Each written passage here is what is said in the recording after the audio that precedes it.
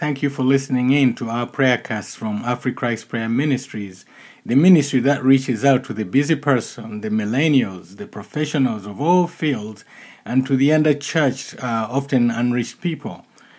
We believe the scripture that says that the steps of a righteous person are ordered of the Lord. We also believe, just like Jesus did and the disciples, Paul and the prophets of old, that our prayers should have impact every time. And so we believe in praying with impact in our ministry. Jesus never prayed a prayer that failed, and he never sent out a command that didn't achieve its intended purpose. He prayed and commanded with words of impact. We are confident that the Bible-based prayer principles that we teach never fail. The Bible says that God's word never comes back to him void.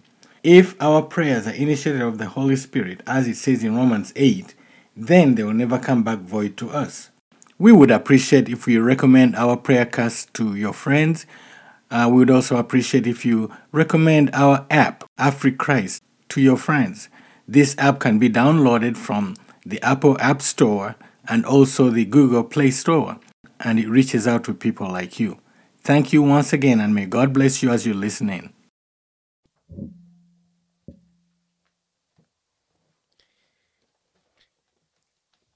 Hello, prayer friends. Welcome once again to our podcast, AfriChrist Prayer Podcast. We are delighted and very blessed to have you listening in to us, and thank you for downloading once again. I'd like to remind you that we can be found on any podcast outlet out there.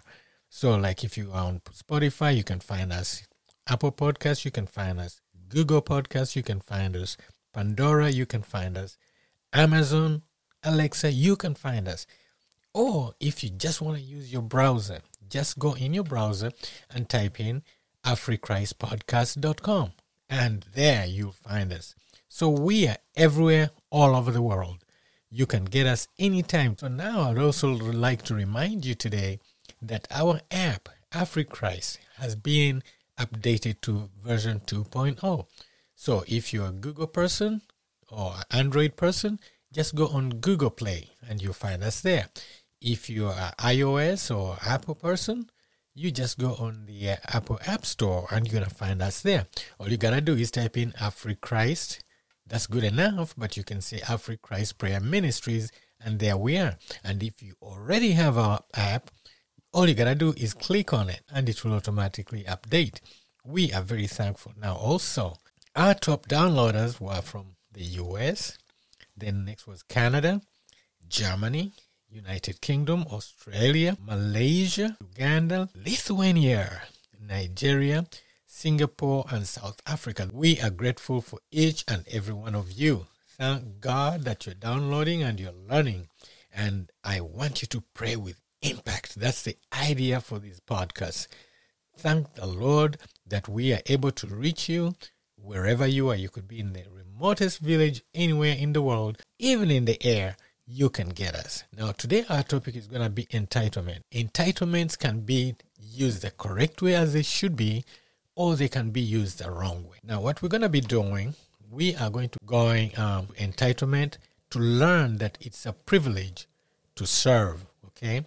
We are also going to see entitlement as a privilege, answered prayer. And then we shall also see entitlement as a relationship between you and God, you and the one providing you those entitlements.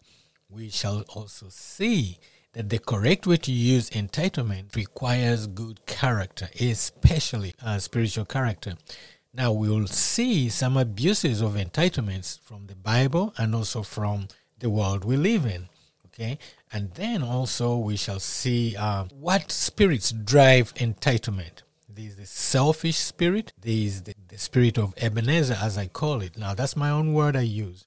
The spirit of Ebenezer. The opposite of which is the spirit of selfishness. So, entitlement, you're going to see that it can be grabbed by the wrong spirit, or you can stay in the spirit that God meant it to stay in, which is the spirit of Ebenezer. And I'll tell you what Ebenezer means, because a lot of people misunderstand that word or that term or that name. Okay? Then we shall also see the social entitlements. How are they abused? Can we relate? Can we show it in the Bible? can we show it in the real world that we are living in out here? Not that the Bible is not a real world, but I mean the down to earth here on earth. How is it used wrong? Okay, so we shall really have a good ride today. I promise you that. Okay, so now let's get started. Now, I just want to first begin by defining what entitled and entitlement is from the English dictionary. Believing oneself to be inherently deserving of privileges or special treatment, that is being entitled. Entitlement is the fact of having a right to something. Now, you can see the difference here. One is believing oneself to be inherently deserving, but the term itself means that it's a fact of having a right to something. So we have this fact, and depending on our belief system or our character, we can go one way or the other, and you're going to see it. Now, the Bible demonstrates to us that entitlement is a gift, and it comes with salvation through the unmerited favor of grace. Okay, but we also are going to see in the Bible that it's a privilege to serve. It's not just that you get this entitlement and then that's it, or you're born again, you're saved, and then that's it. No, we're going to see that it's a privilege to serve, and it's not just to serve, but a privilege to do that service. Okay. However, its upkeep requires certain characteristics, okay? The characteristics of integrity, faith, and obedience. Mark those three because you're going to see them. You have to have integrity, you have to have faith, and you have to have obedience. They go hand in hand. Those are the characteristics that you will see very clearly in scripture references that I give you. It's a balance sometimes between skill and assignment and character. See, you may have the skill to sing. You may have the assignment to sing. Your character may lead you to sing pornographic songs, or your character may lead you to sing songs that build people. They don't have to be religious, Christian. Your character leads you that way. So, that's what I mean when I say that it could be sometimes as a balance between skill, assignment, and character. Okay, say for example, you may be a skilled politician, and your assignment may be to lead a certain country or a certain organization within the government. But your character is going to determine how you do it. You could be corrupt, you could be a tyrant, or you could just be a good leader. And in the Bible, it's there too. We shall see a king whose character was flawed, and it caused the Lord to pull away their kingdom from them. You see, one may have the title, skill, or even the anointing, say, to minister the gospel.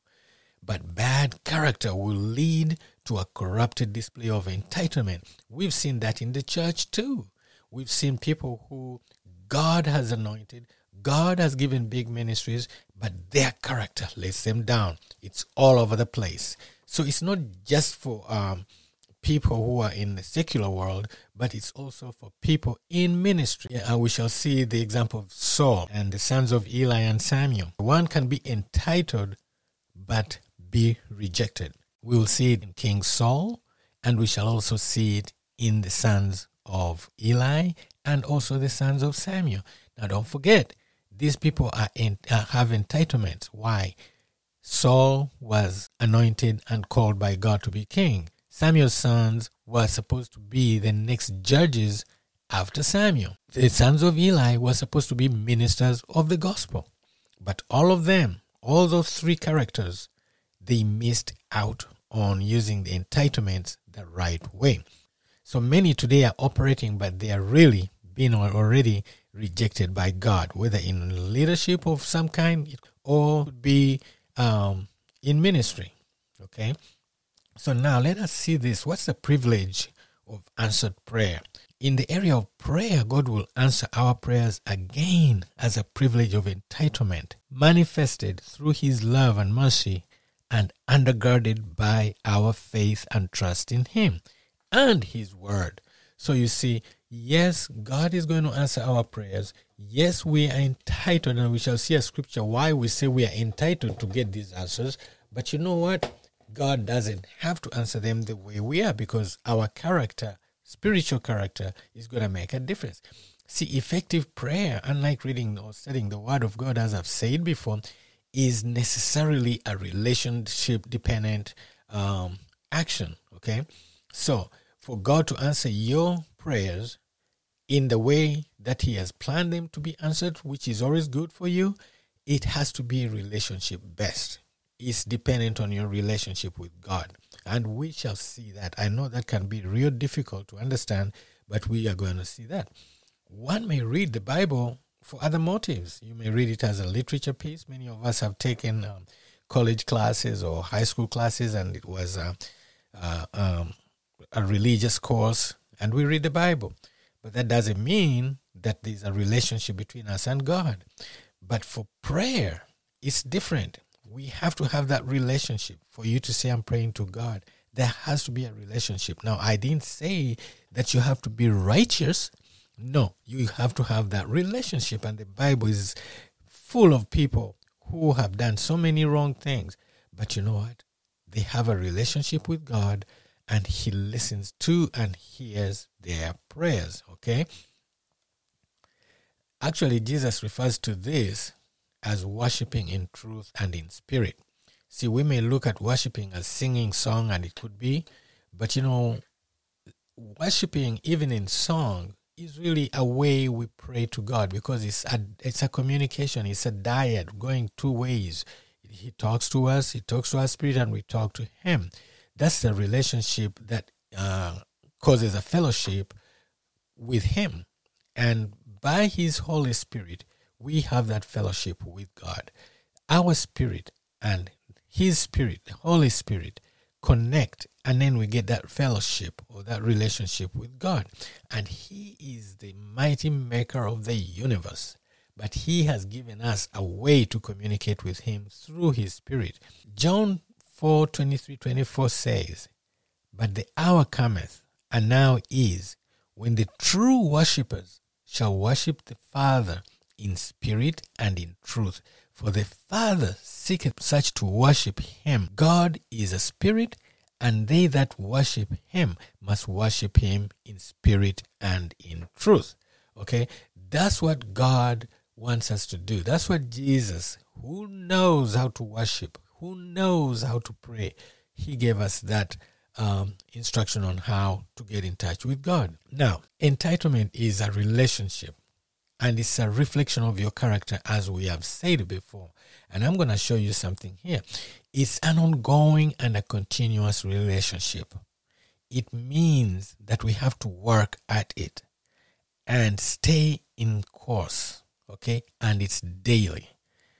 This kind of relationship is where you form your character.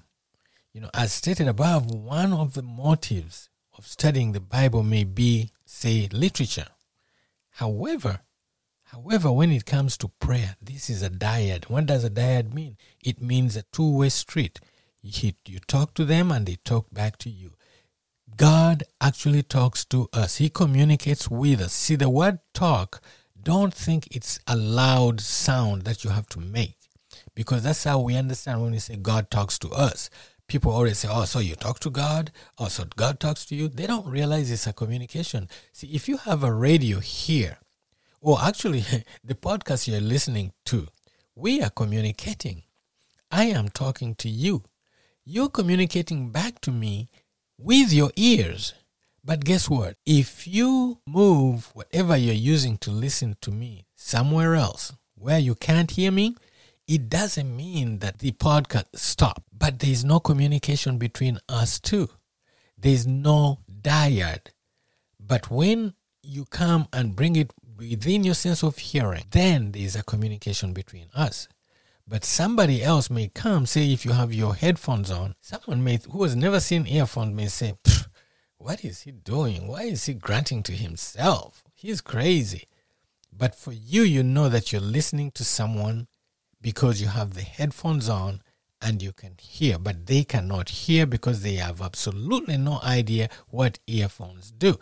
That's exactly what happens with us when we pray. A lot of people, don't understand that God is talking to us through a spirit to spirit, as we have seen that scripture in John 4, 23, 24. He says, but the hour cometh, and it is now. In fact, he's saying it's not way out there in heaven. No, it is presently now, when true worshippers, that is the people who have their worship headphones on, shall worship him, the Father, in what? Spirit and truth. Spirit is our communication. Spirit is our headphones. Okay? So when you're talking to God, you're talking to God who already communicates with you. He uses his spirit as your headphones so you can listen to him. People mock me all the time, but then they end up seeing the things that I may end up doing after God talks to me. Then they say, how you do that? How did you do that? That's how. Because God spoke to me. Okay? So now, if we go further with this relationship, 1 Peter 3:12 says this, the eyes of the Lord watch over those who do right, and his ears are open to their prayers. But the Lord turns his face against those who do evil. See, to pray with impact, it calls for us to abide in him for guidance. That's what the Bible says. Jesus says that in John 15, 4-5, abide in me and I in you. When you abide in God, he hears you. He answers your prayers. And we shall see actually another scripture which tells us that God does hear and see. And I'm just setting up the groundwork for you to see how entitlements work. Once you see that, let me tell you, you will never pray another prayer that God will not quote unquote answer, because you will be using your entitlement to prayer. And we shall see a scripture that tells us that, okay? See, God is the one who entitles, and he is the power and the authority behind entitlement. We should never forget that. So whatever we do, or however we operate, it must reflect the love and character of God. The character of God is what is going to make you use your entitlements powerfully and in the right way. If you say you're entitled, watch your character. Don't misunderstand God's character as being, he's always, walking so holy, he's always praying and has the Bible. No, I'm not talking about that, even though that's part of it. I'm talking God character. You listen to him, he talks to you, he guides you, and he directs you. You see, Jesus said that he never does anything except what he sees his Father do. We are able in the spirit realm to see what God would have us to do. And then when you do that, you are going to be walking in the character of God, okay? Entitlements therefore comes with the responsibility. Paul counseled the Thessalonians about this kind of character in their ministry. Thessalonica was a very rich area at the time compared to other areas during the gospel times of Paul. They depended so much on what they had and who they were. And so they had kind of confused or lost their way, even those who are Christians. And Paul wanted to remind them who they were, okay? Say, for example, some of them, they were so busy doing things, they were getting lazy. They thought, I'm entitled, and so I don't need to do this. And we see that in church today. People think they're entitled to something without work. No. There are some people indeed in the gospel or in the church who God has called to just do nothing but things of church, okay? Say if you're a pastor or if you're a minister. And some of them, by the way, they kind of go both ways until that time when they just have to devote their lives to nothing but the gospel. And Paul is talking about these people here in that kind of stage where, they are going in between. But, even like today, a lot of people, they become born again, they become Christians. And they start wishing for all these things. In the name of Jesus, checks are on my way and they are coming. Listen, checks are a reward for work. So you don't expect a free check if you didn't work. And that's what Paul is telling the people of Thessalonica. And in fact, this is one of the ways we as Christians abuse entitlements that we are entitled to, okay? So what does he say in 2 Thessalonians chapter 3, verse 6 through 12? I'll use this one. I'm going to use the New King James. It says this: "But we command you, brethren, in the name of our Lord Jesus Christ, that you withdraw from every brother who walks disorderly and not according to the tradition which he received from us. For you yourselves know you ought to follow us, for we were not disorderly among you." Character, remember?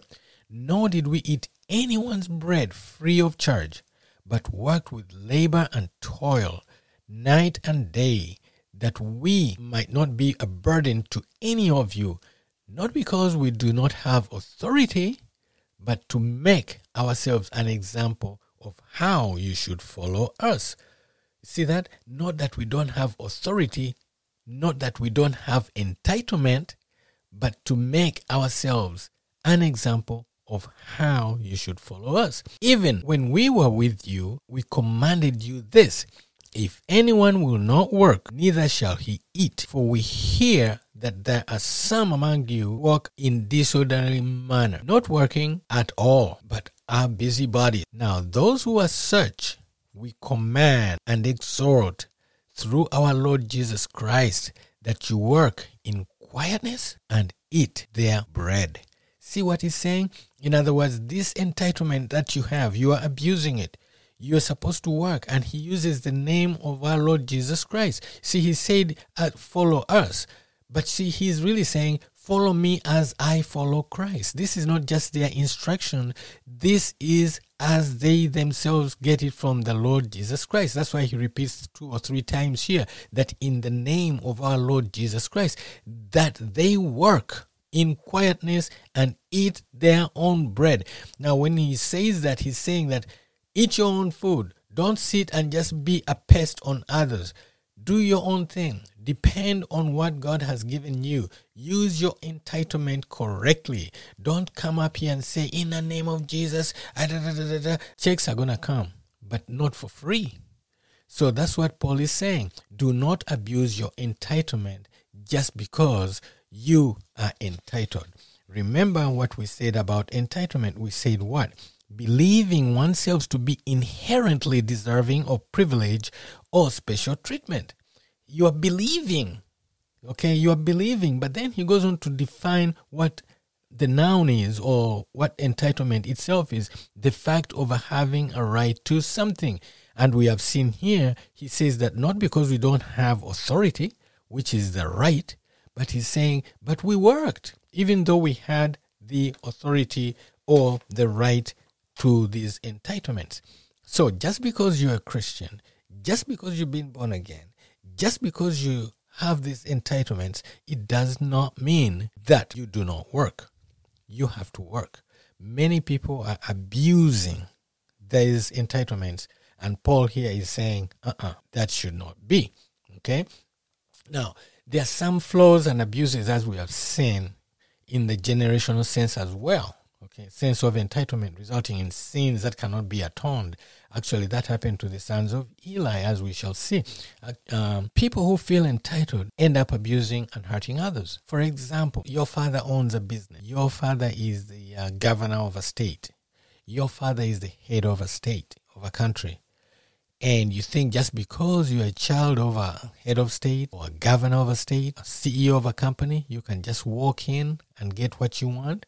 What you're going to be doing, you'll be hurting other people. Either you'll be hurting them by depriving them of what is due them, or you're going to abuse the power that your father has. And we see that in political circles, where people think that because their father is the head of this, they can just go on and abuse people. And that is very common, actually, in third world nations, where the children of heads of state, they just go rampant, and they take this, they take money from government, and they think that they are entitled because their father is the head of a state. And it's not just in Africa.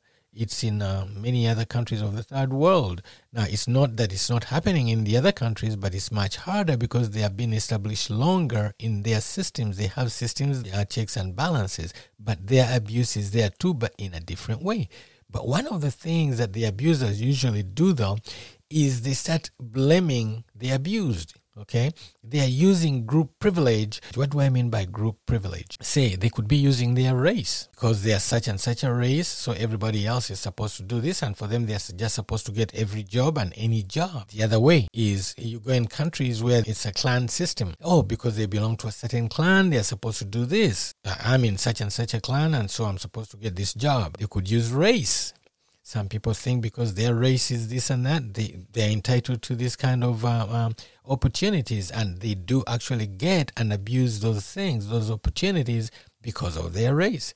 It could be religion. You go in some places where the country is very quote-unquote religious, and because of their religion, they suppress or oppress the minority religions, okay? Or it could be tribal.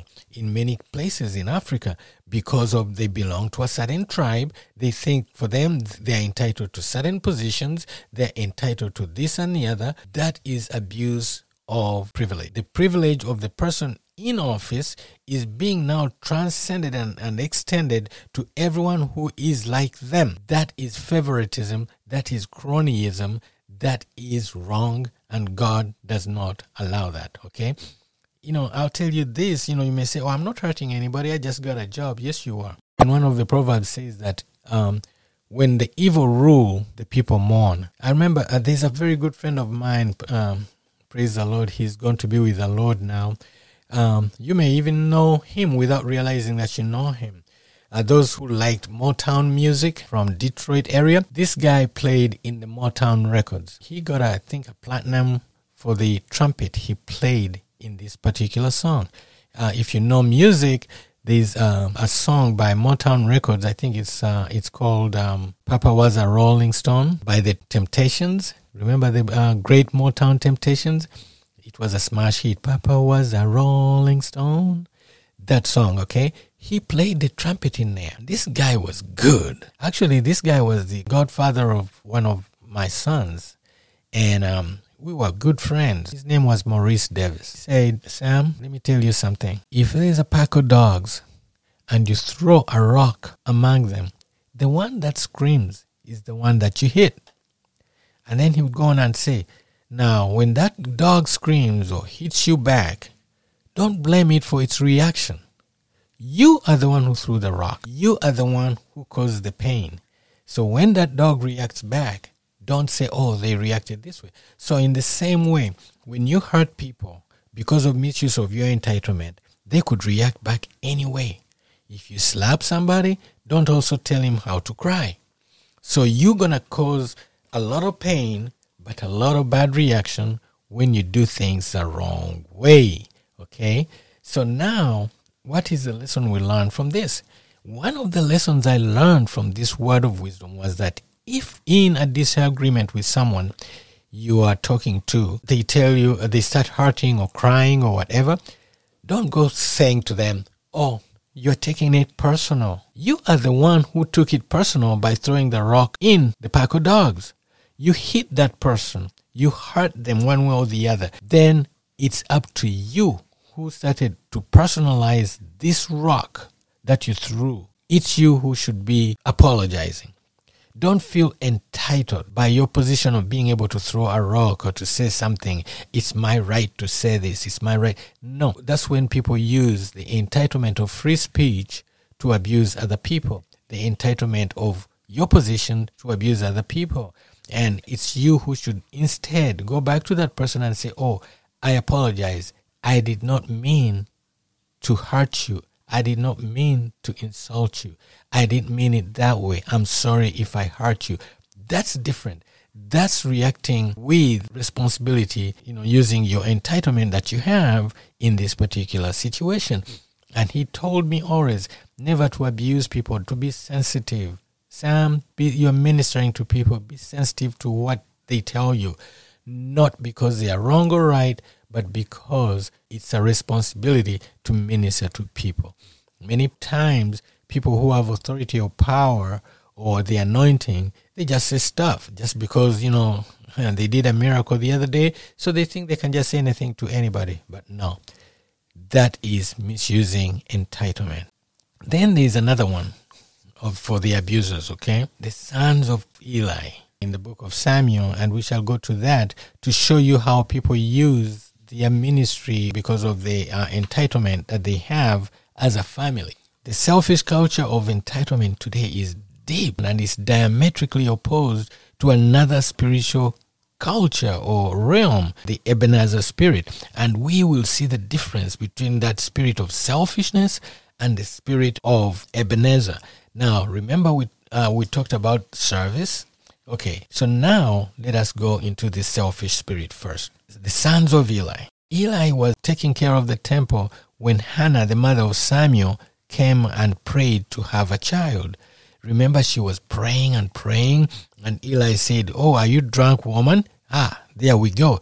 The first instance in this family of people misusing the entitlement they have. He was the priest of the temple, the head, and he is telling this woman, "Are you drunk?" Instead of saying, "What's going on?" Even if she was drunk, he would have come to her and said, "Hey, what's going on?" But instead said, "Are you drunk, woman?" And she says, "No, I'm not drunk. If you knew what's in my heart and what I'm pouring out to the Lord." Now remember earlier we talked about that connection between God and you, spirit to spirit. She was connecting spirit to God. And here was a man in ministry. He had no idea. He thought he was drunk. Not different than the disciples when they were in the upper room and they were speaking with other tongues and everybody was saying they must be drunk and it's 9 a.m. Okay? So here we have a man of God serving in the temple, referring to this woman in prayer as if she was drunk. That's entitlement being misused. Remember, we are now doing an introspection of ourselves. We are looking at ourselves. So some of these things may seem like they are nothing, but when you think about it, we are forming character here. We are dealing with character, change of character. This man's character as a priest, as a minister of the gospel should change. The way he uses the words, is it reflecting God? Would God say the same thing? And the thing is, how do we communicate with God? So all the things are going to start tying in as we go on, okay? So now, here we go. The spirit of entitlement used the wrong way. Already we see it in Eli himself saying to Hannah, "Are you drunk?" And we see that follows his sons along. You know, the high priest of Shiloh, Eli himself, he failed to discipline his sons, even though he discipled Samuel, the prophet. Hannah finally got a child. She brought them to the temple, and presented Samuel to Eli to train him into the things of God. And so now, here was the mentor who discipled a prophet, having 2 sons. One was called Hophni, and the other one was called Phinehas. And these sons, they were just abusers of their position. You know, they felt entitled. And in fact, the Bible said they felt entitled to the portion of the sacrifices that people brought to the temple, the offerings from the people. They acted like it was theirs, believing oneself to be inherently deserving of privilege or special treatment. This is what they were doing. So every time people came to the temple to give their offerings to God, they would ignore their objections. And Eli failed to talk to his sons. And we shall see what happened to them later in the scripture. In fact, let us read this verse here. In 1 Samuel 2:12 and 17, it says this. Now the sons of Eli were scoundrels. Can you imagine when the Bible refers to you as a scoundrel? The sons of Eli were scoundrels who had no respect for the Lord or for their duties as priests. Whenever anyone offered a sacrifice, Eli's sons would send over a servant with a 3-pronged fork. While the meat of the sacrifice animal was still boiling, the servant would stick the fork in the pot and demand that whatever is brought up is given to Eli's sons. All the Israelites who came to worship at Shiloh were treated in this way. Sometimes the servant, even before the animal's fat had been burned on the altar, he would demand raw meat before it had been boiled. The man offering the sacrifice might reply, "Take as much as you want, but the fat must be burned first." Then the servant would demand, "Nope, give it to me now, or I'll take it by force." For the sin of these men was very serious in the Lord's sight, for they treated the Lord's offering with contempt. In fact, further on in 1 Samuel chapter 3, verse 14, it says this. This is God talking. 1 Samuel chapter 3, verse 12, it says, "In that day I'll perform against Eli all the things which I have spoken concerning his house. When I begin, I'll also make an end. For I have told him that I'll judge his house forever for the iniquity which he knoweth, because his sons made themselves vile, and he restrained them not. And therefore I have sworn into the house of Eli that the iniquity of Eli's house shall not be purged with sacrifice nor offering forever." Another version says it can never be atoned. Listen, if you let your children run rampant just because you're in a position of leadership and they're doing all these things to the people, not just in church, not just in spiritual things, not just in business because you own it, quote unquote, but also in political office. And those sons may not be biological, but everybody that you have mentored, if you bring all those people that you have mentored to do these things to God's people, God can take your whole house. And look what happened here to Eli's house. It will not be atoned forever. When God says forever, he means eternally. Don't get your people cursed eternally because you failed to restrain them. And that's all he needed to do, because here the Bible says he failed to restrain them. Go read it again. 1 Samuel chapter 3, verse 12 to 15. You're going to see what God will do to anybody who uses his position of entitlement or doesn't use it to correct his underlings, so that they go out there and start abusing what God has ordained for his people, whether in church or in work. Don't forget, when I go to work, I am sacrificing unto the Lord. So if you let people be abused because you are in power, in authority, because you are the pastor, because you are the priest, because you are whatever authority you are bringing a curse upon your house because you are abusing entitlements. Entitlements is a privilege. When you're entitled to something, it's a privilege to serve. Okay? And that's why Jesus said that among you, whoever wants to be the greatest should serve others. You serve. No one is where they are on their own. You stand on the shoulders of many. You didn't get there by yourself. You did not create the state that you're governor of. You did not create the county that you are county clerk of. You did not create the country that you are president of. So don't cause a curse upon your household or your underlings because of your failure to chastise and let them know the truth. Don't forget, Eli was a priest, a man anointed to train a prophet. The prophet was Samuel, okay? But however, interestingly, you're going to see that the same thing happened to the sons of Samuel. So you can see how this spirit can continue from generation to generation. The sons of Samuel were also abusers of entitlement. That despite their father's stellar ministry, okay, Samuel was a man of God. He was a judge, okay, the last judge of Israel. Their right to serve as judges was denied by the people. They seen as people who were misappropriating the entitlement that God gave them. Okay, 1 Samuel chapter 8, verse 1 through 2 and 4 through 5 says this. As Samuel grew old, he appointed his sons to be judges over Israel, Joel and Abijah, his oldest sons. They held court in Beersheba. Finally, all the elders of Israel met at Ramah to discuss the matter with Samuel. Look, they told him, you are now old, and your sons are not like you. Give us a king to judge like all the other nations have. Now look at the precedent that's being set. Remember, God did not want Israel to have a king. He wanted to be their king, but he appointed judges. Look at this string of chains, this abuse of entitlement. We see Eli. This is a man who was training Samuel the prophet, but his sons were abusing the entitlement of sons of priests. He is here training and mentoring Samuel. Samuel turns out to be all right as a prophet and great prophet. But then he too fails to teach his sons the right way to handle entitlements. So now time comes and he appoints his sons as judges. But now see what's going to happen. People of Israel says, no, we're not going to have him. They cannot be our judges. Give us a king. Now because of the abuse of entitlement from Eli to Samuel, now Israel is going to fall into the trap. And when it falls into the trap, guess who becomes their king? Saul. They say, give us a king like everybody else.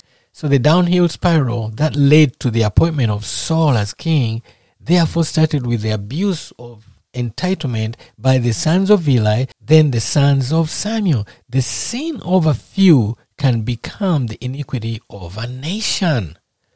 It is going on from one family to another family to another family. And now the whole nation is somehow gripped by this spirit of abuse of entitlement through the appointment of Saul.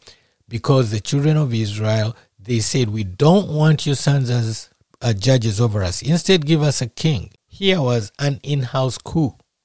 They said no. But what's happening here is that the whole nation is now being gripped by this spirit of abuse of entitlement, as we shall see. This is now entering from the spiritual, from the family abuse to the national abuse of political power.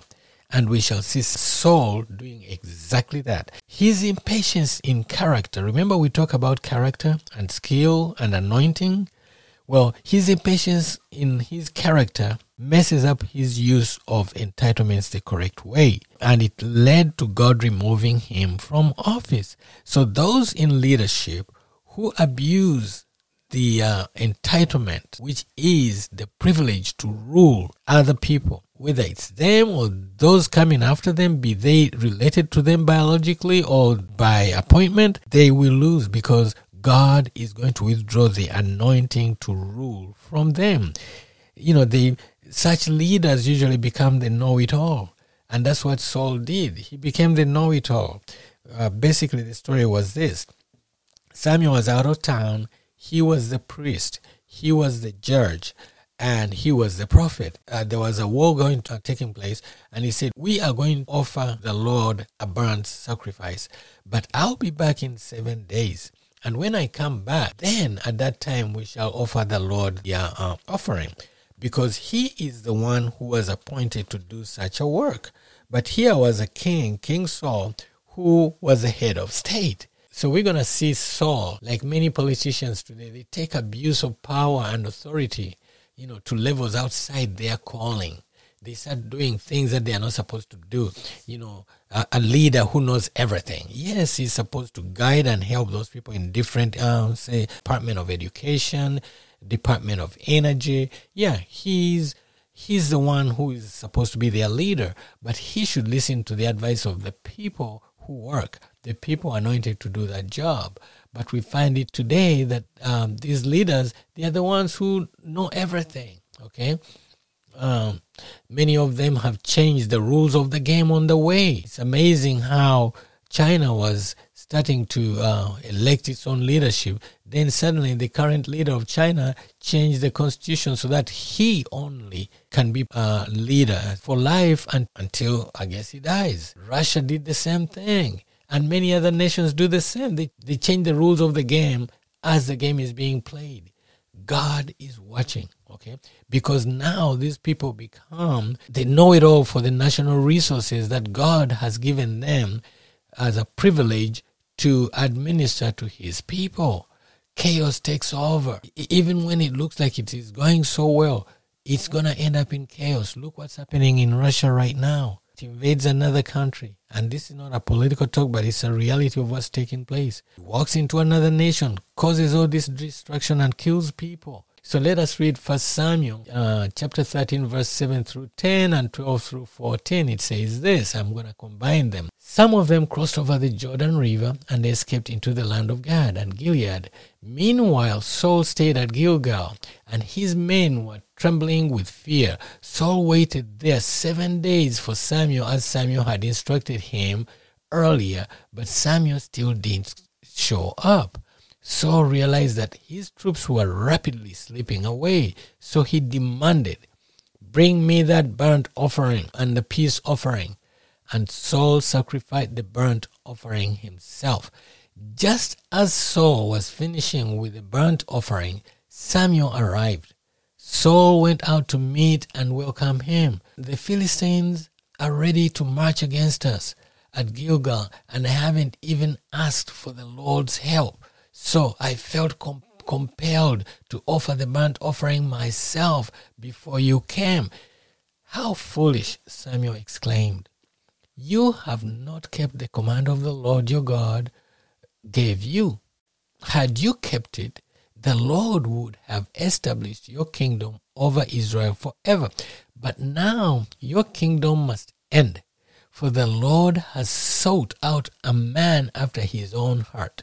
The Lord has already appointed him to be the leader of his people, because you have not kept the Lord's command. What was the Lord's command? The Lord's command was that wait for the man of God appointed and anointed for this situation to give a peace offering, that there may not be war against the children of Israel, that there may be peace in the country.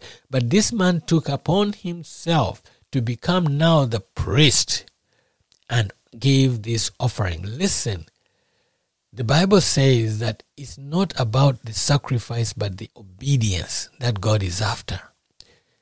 He gave a sacrifice. God is not interested in that. He's interested in you obeying his instruction. He was the head of state but not the priest of the nation. And here he was taking it upon himself, his self-advice, to do what he was not called to do. That does not please the Lord. And many people in leadership do exactly that. They think because they are the head, they can do anything, even when God has not anointed them to do that.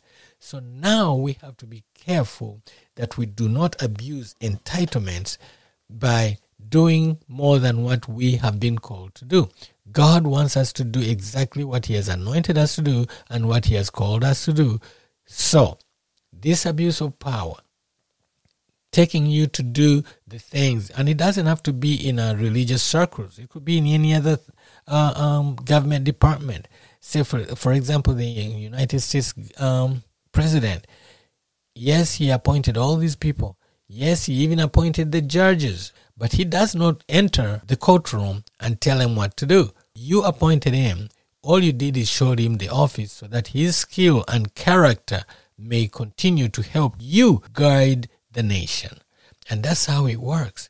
But we abuse this. We use our privileges as belonging to a certain religion, belonging to a certain race, belonging to a certain tribe. And so you bring all your yes men, you bring them to office, and then the nation goes under. You are not getting the best of the breed. You are getting the rest of your creed. And there's a big difference. There's a big difference. And God does not like that. God will not accept that. If you're doing it in ministry, if you're doing it on your job, if you're doing it in your government position that you've been called to, even anointed to be, you have to stop it, because it doesn't matter who you are. There is an almighty God. Okay? Now, how do we overcome all this? What is the other spirit? The other spirit is what I call the Ebenezer spirit. Now, what is an Ebenezer? Actually, Ebenezer is a title that many times people use without understanding it. But Ebenezer really just means the stone of help. Why the stone of help? Israel had been in this place and they had been defeated, twice beaten. And when they won in this same place where they were beaten before, beaten cold, they decided, you know what? We need to give an offering to God. And Samuel erected a stone. And that stone, he called it Ebenezer. And Ebenezer means a stone of help. This is where God came to their help. So you have to find your Ebenezer in your life, the stone of help. As a nation, the stone of help. As even a church, the stone of help. As a family. And you have to erect it. And you have to remember that whatever you're doing is because of God. And then when you do that, You become an Ebenezer to your family. You become an Ebenezer to your nation. You become an Ebenezer to your church or whatever organization you are in leadership. That's what the spirit of Ebenezer is. That's when you use entitlement the right way. Not to feel entitled, believing oneself to be inherently deserving of privileges or special treatment. This is the confidence that we have because he hears us. He answers us. Okay? So now, this Ebenezer, the spirit of Ebenezer, is what we are going to cover. And I'll give you some examples, okay, so you can really understand and see from a biblical sense. Now, let us first read in 1 Samuel chapter 4, verse 1 through 11, and you will see exactly what I mean, okay? And then you'll know what Ebenezer is. The Ebenezer is really a biblical site near Gilgal, where in 2 battles the children of Israel were soundly defeated by the Philistines. I mean, soundly defeated. And so it would be considered negatively in their history.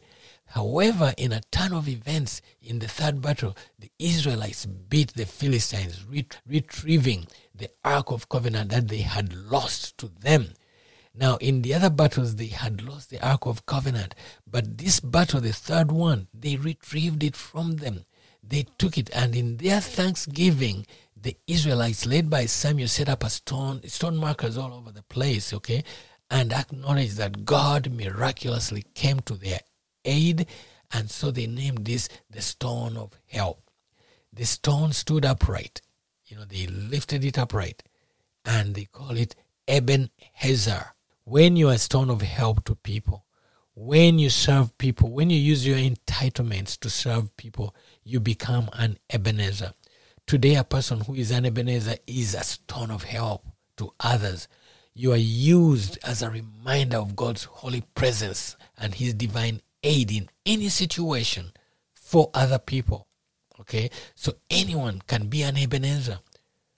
You can be an Ebenezer as long as you use your entitlements according to the character that God has put before you in this situation.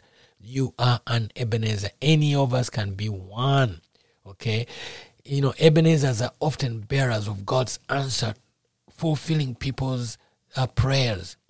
The scripture that I was talking about, 1 John 5 through 15 says this, and if we know that he hears us, whatever we ask, we know that we have the petitions that we have asked of him. And what God does, he sends an Ebenezer situation. Many times it's people. You have been praying for something, and then God uses an Ebenezer to help, to lift you up, to guide you, to lead you. Okay? I'll try to use 3 Bible characters to explain what the term Ebenezer means. So listen very carefully to these characters and see what the context, the context they are in or operating. Then you'll know what an Ebenezer is. To me, Ebenezer is one of the dimensions of God's spirits that combines the spirit of lives of certain characters in the Bible. Remember, we talk about character, and the characters I'm going to use in this case is Joseph, Nehemiah, and Ezra. Okay, they manifest at different times in your life, as they did in the life of Israel. So now, look at these characters of these 3 people, and so you can understand what Ebenezer means. The character of a person, the work of a person, or whatever it is of a person. And I'm going to use these people. Many of these stories we know, but if you don't, I'll try to make it as clear as possible. Joseph was the leader, the mastermind, the forgiver, the generous provider. Look at that character. He was a leader, he was a mastermind, he was a forgiver, a generous provider, and effectively reached out afar to even those who hurt him. He never went back to the motherland. Never. He actually went back when he was dead. Only his lifeless bones went back, but he was able to bless that nation where he came from. He became the providing father to his family, to his nation, and to his host country as well. Despite being rejected by his brothers and sold into slavery and framed, jailed, he showed the power of love and forgiveness. So the story of Joseph, for those who don't know, he was a son of Jacob, one of the sons of Jacob. And his brothers were jealous of him because he kept telling them, oh, I had a dream, I was doing this. And they are like, this is a dream. And he thinks he's going to be head of us, and yet he's young. So what they did, one time they went out there to keep the animals. First, they put him in a deep well. So his brothers sold him into slavery. He was bought by Egyptians. He was taken to Egypt. Instead, he found himself to work in the palace of the Pharaoh, the leader of Egypt.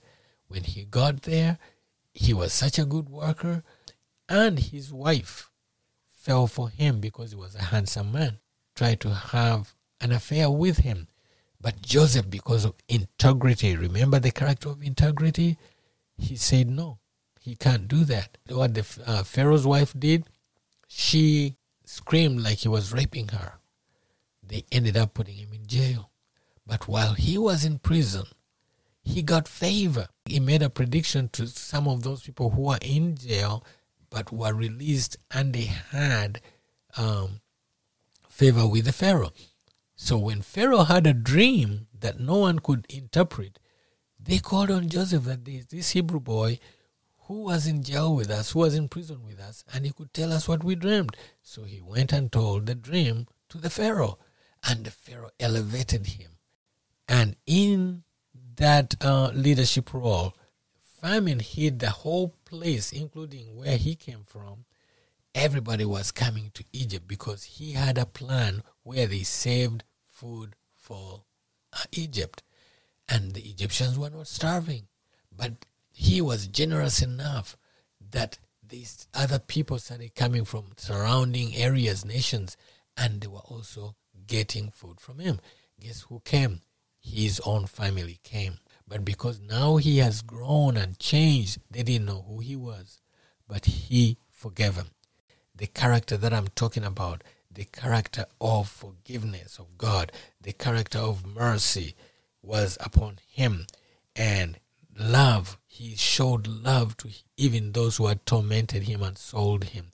He showed love. That character, that is an Ebenezer. That is the character of knowing how to use your entitlements. You become a stone of help to other people, and that's what Joseph did. Now, the other character is Nehemiah. Nehemiah was a visionary, a strategist, and an organizer. He wanted to defend. The story of Nehemiah was very similar. He was working in the king's palace, in exile, and he was thinking about his people. The people in the diaspora were telling him, oh, it's so bad back home. So one time he came to serve the king, and he was unhappy. And the king said, hey, I know you are not sick. Why do you look so unhappy? And then the Bible says he prayed quickly to God, Lord, let me have favor with this man. A quick prayer with impact. And then he came back and said, how can I be happy when my place where I come from is in ruins? The wall around Jerusalem is all messed up. And the king said, there ain't anything I can do. This is a man who was serving the king and who had no help. Now he turns around and is instructing the king what to do. What did he say? He says, oh, yeah, give me soldiers to protect me on my way, and I need wood to build me a home when I get there, and to rebuild the wall around Jerusalem. And so he made a deal with him. When are you coming back? So he promised to come back. And he says, okay, go. Get everything you want. And now listen, he is now telling the king, I need this. Could you write this too? Tell the governors here to do this, and I need safe passage. That is the spirit of Ebenezer. He now became the stone of help for his people. Through him, God is fulfilling the promises of Jeremiah 29:11. What do they say? I have a plan for you, a plan for good and not for evil, a plan to help you prosper in the ways that you do things.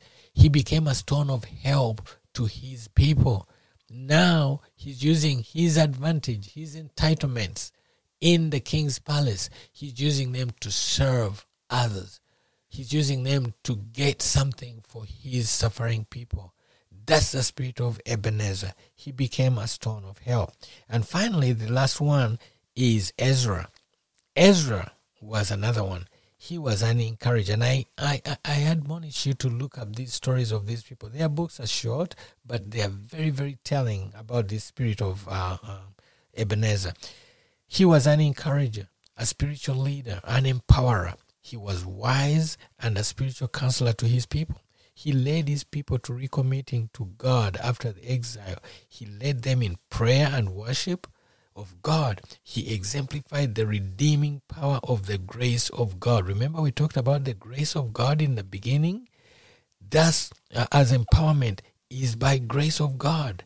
Here is a man, Ezra. They have just come back from exile, and he is the one leading them spiritually. He served the spiritual needs of the nation. Unlike the sons of Eli and the sons of Samuel, this man here became an Ebenezer, a stone of help. He was not rejected. He became an encourager. In fact, the Bible says he led them in prayer of repentance from sun up to sundown. Through rain they prayed all day long until sundown. And guess what? By the end of the day, they were crying repentance to God. And God did marvelous works for these people who are coming back from exile. So, my friend, you can be an Ebenezer. I'm praying that you become an Ebenezer in your life. Whatever God has called you to do, whatever the skill God has given you, use those skills as an Ebenezer so that the entitlement and anointing that come with it are to serve. Remember, don't use your entitlement to abuse others. Don't use your entitlement to abuse your authority or your position, but instead use it to be an Ebenezer for other people, for your nation, for your church, for your neighborhood, for your household. Be an Ebenezer. We can all be one. So I'm going to pray. Short impact prayer. I believe in praying with impact. I believe when you get the word of God in full, when you pray, you'd be like Jesus.